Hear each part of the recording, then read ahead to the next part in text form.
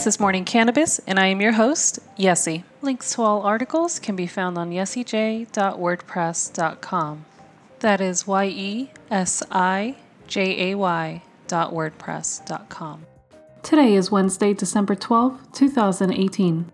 In business news, Cannabis Compliance Inc. Vice President Deepak Anand shares his views on the supply issues plaguing both the recreational and medical sides of cannabis space in Canada. Anand is excited about the possibility of medical cannabis imports to Canada and how imports will impact pricing. He anticipates that there will be a supply shortage for at least the next year and predicts that much of the 2019 capacity coming online will be exported to international markets. The company believes that USD prohibition or legalization of cannabis at the federal level will create huge compliance issues for existing companies and will drastically change how medical cannabis companies operate in the United States. Frankfurt-based pharmaceutical company Pharmago is a research-based pharmaceutical company that distributes medical cannabis. The company is active in all European markets that have created a legal basis for cannabinoid therapies. It is the first company for medical cannabis to pursue distribution licenses in multiple European countries. For that, it will rely on European Union GMP-certified suppliers. Pharmaco plans to become a vertically integrated leader in every European country with a legal basis and already has branches in Germany and the United Kingdom. The company relies on medical cannabis and focuses on research to develop new pharmaceutical products such as capsules, oils, or inhalers. The German market for medical cannabis is estimated at 19.1 million euros in 2018 and at 200 million euros by 2019. For 2028, experts expect a market volume for medical cannabis of 7.8 billion euros in Germany.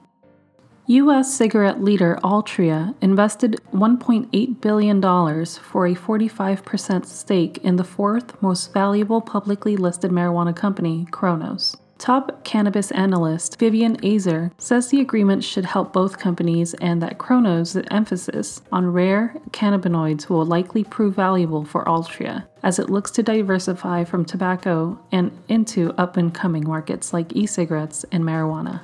Days after Aurora Cannabis Inc. announced a supply deal with Mexico's Farmacias Magistrales S.A., the company said it has entered a letter of intent to buy all of the company's outstanding shares in an all-stock deal. Farmacias has about 80,000 retail outlets for selling CBD products and 500 pharmacies and hospitals to sell THC products. Aurora will pay for the deal with stock based on evaluation of the pro forma revenue distribution projections of Farmacias. In states and federal news, the panel governing medical cannabis in Maryland has imposed strict regulations that effectively ban advertising by marijuana companies. The new rules adopted unanimously by the Maryland Medical Cannabis Commission include bans on billboard, radio, television, and most online advertising.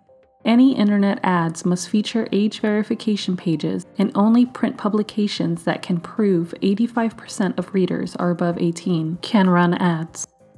U.S. Surgeon General Jerome Adams said that cannabis federal Schedule I classification should be reconsidered.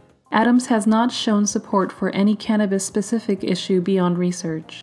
His position seems to be mostly against full adult-use cannabis legalization.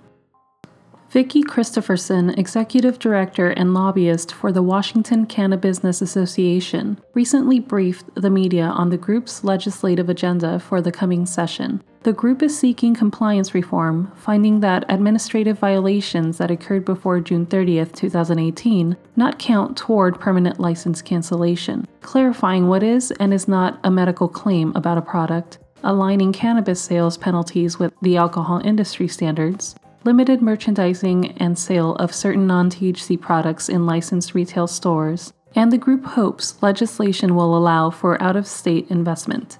In international news, a top Israeli lawmaker announced on Thursday that Israel will likely allow exports of medical cannabis by the end of the year. The Finance and Health Ministries estimate exports could bring in about $1 billion per year. In science news, on Saturday, December 8th, the National Center for Complementary and Integrative Health shared a list of 4 research grant opportunities for studies on natural products like cannabis. One would examine how cannabinoids other than THC affect pain, and 3 others call for more broad clinical trials of natural products involving human participants. While the federal government has historically funded limited studies into marijuana, as more states have legalized cannabis, agencies like the NCCIH have started ramping up their calls for research. At the same time, the DEA has said that it's streamlining applications for federally sanctioned marijuana cultivators in order to meet the growing demand for research-grade cannabis products. The reason for the scaling up is based solely on increased usage projections for the federally approved research projects, the agency clarified in a Federal Register notice on Monday.